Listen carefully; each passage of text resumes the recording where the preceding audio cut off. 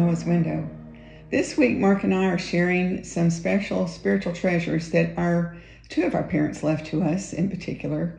Mark's dad and my mom both had huge spiritual impact on our lives, on both our lives. And so we want to just share some of those spiritual treasures with you as we're coming. It's still March as I'm recording this, but as we're coming into April, we think of them a lot. Both his dad and my mom had birthdays in April, and it's just a time of year, I think, when we think about them with fond memories. And so we just wanted to share some things with you. So Mark has already shared some of the things about his dad, but I got introduced to his dad when I got introduced to him. I was at the tender age of 14 and had many occasions to hear from him. How can I describe? At the time when I met Mark, both of my parents were working full time. My three older sisters had all moved away from home. Well, one I think was in college, but in any event, none of them were living at home. So I was actually at home alone a lot. But when I met Mark, I got to go to his house because his mom was a stay-at-home mom and she was always there, and his dad pastored a little church that didn't require him to be in an office on campus. So he did most of his ministry out of his home. So he was home a lot, and they grew this huge garden out back, and it was like a little taste of country in the city. And they invited me over a lot of days, not every day, but almost. And so I almost kind of became part of their household. I used to joke and said if something happened between Mark and I would ask his parents to adopt me because I just loved the atmosphere at their home. It was a wonderful place to be. So given that, he almost was like a second father to me even before Mark and I married. And so there were many occasions, for instance, when I was still in high school, that I would miss my ride. If you know me very well, you might understand why that is. I'm not going to tell you, but I would often call him and say, I missed my ride. Could you give me a ride to school? And he would oblige. But that short ride to school, which wasn't but, I don't know, a couple miles away, would be filled with gospel music and scripture. And so those would be occasions. He never missed an occasion to share. And also, as Mark mentioned, to pray. I don't know if Mark mentioned this in his talk too, but every day before school there was prayer. And I found that to be an important example in my life. And then every night before bed there was prayer. That was part of their world. So as you can imagine, it was a wonderful place to be. But as Grandpa would share with me, and of course I'm giving you an example when I was a teenager, but later on, for many years of our married life, Mark and I only had one vehicle. So if he was for a while, for instance, when Jonathan was a baby, and Mark was teaching school and I was at home at that time, if I needed to go take him to the doctor or if I needed to go do banking or whatever it was, Grandpa would be my ride and he would take me wherever I needed to go. So we had many occasions for him to share wisdom with me. And one of his favorite verses, which he was quick to share many times, comes from the book of 1 Timothy, which is understandable for several reasons, but one of them is Timothy is a letter that Paul the Apostle wrote to a young pastor, a young man, much younger than Paul apparently, and Paul was giving him instruction on pastoring and what that would require and how to do that well and what was important. So in this letter, and I hope you'll pull out your Bible and go read, there's two short, they're both short, 1 and 2 Timothy. If you want to know what instructions are to pastors, this is a great place to go. So in the book of 1 Timothy, in that first letter that Paul wrote to Timothy, and I'm jumping in, as you can imagine, chapter 6, a lot's already been said. But the verse that Grandpa would often quote, and of course I'm reading it in a more modern translation, but in 1 Timothy 6:6, the Bible says, "Yet true godliness with contentment is itself great wealth." So what Grandpa used to quote to me is, godliness with contentment is great gain. So great wealth. Now, it's interesting. It's a truth within itself for sure.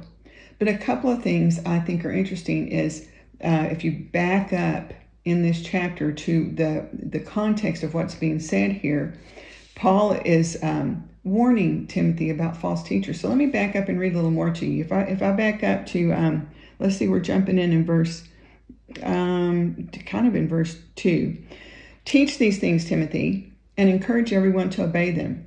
Some people may contradict our teaching, but these are the wholesome teachings of the Lord Jesus Christ. These teachings promote a godly life.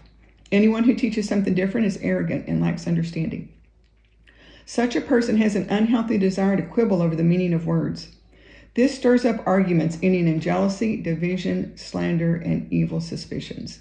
File that away if you're going to get into some serious studying of the Bible, or if you listen to various teachers across the spectrum, people that claim to be Bible teachers. And just keep in mind, if what they're doing is an unhealthy argument over minutia, that might not be a good thing.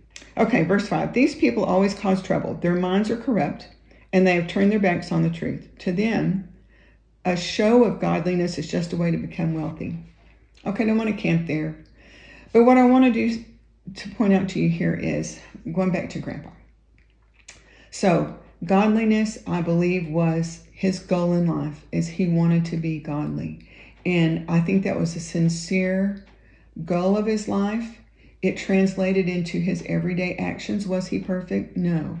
But you couldn't be around him without knowing that his heart was to please God and to serve God. And he had a humility in that way.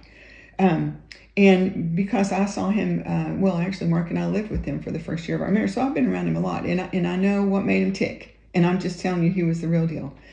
Then there's the contentment part. He was the oldest of 9, and many of his younger siblings achieved a level of wealth and success that many would have envied, but he did not. They lived a very frugal life.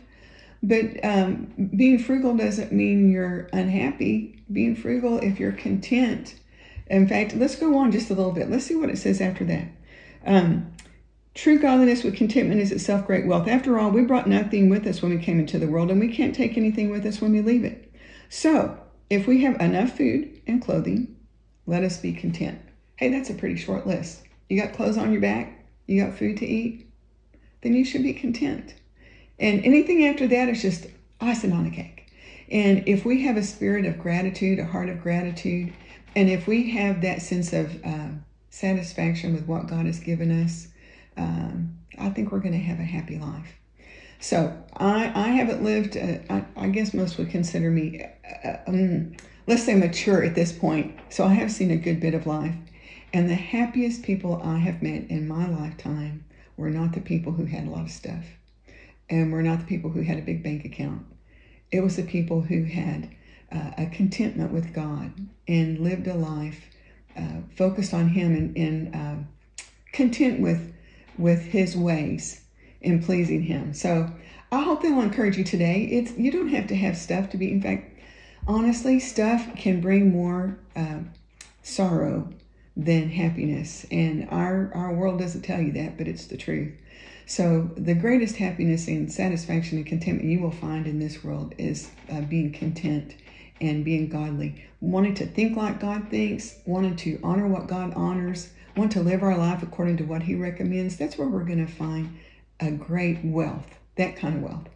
Okay, I hope that encourages your heart today, wherever you are, to have a spirit of gratitude and contentment and to be focused on living a godly life. Not just because it's going to make I think most people think of living in submission to a godly lifestyle as being some kind of a servant. But honestly, there's great joy in serving a God and aligning ourselves with a God who loves us and wants only the best for us and actually wants to bless us tremendously with blessings we haven't even thought of. These are blessings that aren't in any catalog. Anyway, okay, I'll try to bring us in for a landing here. I just hope that blesses your heart today. And we do miss Grandpa, and we miss his sweet spirit, the twinkle in his eye, and what a joy he brought to our lives. And so we're so thankful. I know I'm thankful for his investment in me as a young person and throughout my life, always bringing a godly perspective to whatever life was bringing our way. And we're thankful for that. I pray that's a blessing to you. Let's have a word of prayer before we go this morning. Oh, Father, we're so thankful for the godly heritage that we have. Thank you for providing so much for us and lavishing your blessings on us in your love for us and your wisdom, your guidance, your great provision for our needs.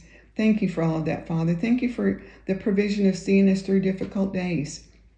Thank you for your great love that carries us through the deep valleys. And I pray for all those who are watching and listening today, whatever they're facing today, whatever they're experiencing today, I pray that you would keep their focus on you, just like Noah was focused on you through that upper window. Help them to know and feel your presence. Help them to know and feel your love even today. I pray that you would intervene where there's difficulty, where there's a decision to be made. Please give guidance. And Father, we just thank you for your faithfulness to us and your great love. And we're just going to give you praise and glory for all the things that you're going to do, even in our lives today. And we thank you for that. We ask all these things in Jesus' name. Amen. Now, before we go today, and we have one more thing to talk about on Grandpa tomorrow, but before we go today, if you have any feedback for us, we would love to hear from you. You can text Talk to Us to 97,000. And I just wanted to give you this note. As I was going through the notes last night, I found a note from a young woman in Indonesia. And I don't know where you might be listening from or watching from, but we're so thrilled that you're watching and listening, and we would love to hear from you. If you would just drop us a line and text Talk to Us to 97,000 just to give us feedback. Maybe there's something we can pray for you about. We'd love to hear from you. So thank you so much again for joining us, and we'll look forward to seeing you tomorrow on Noah's Window. God bless.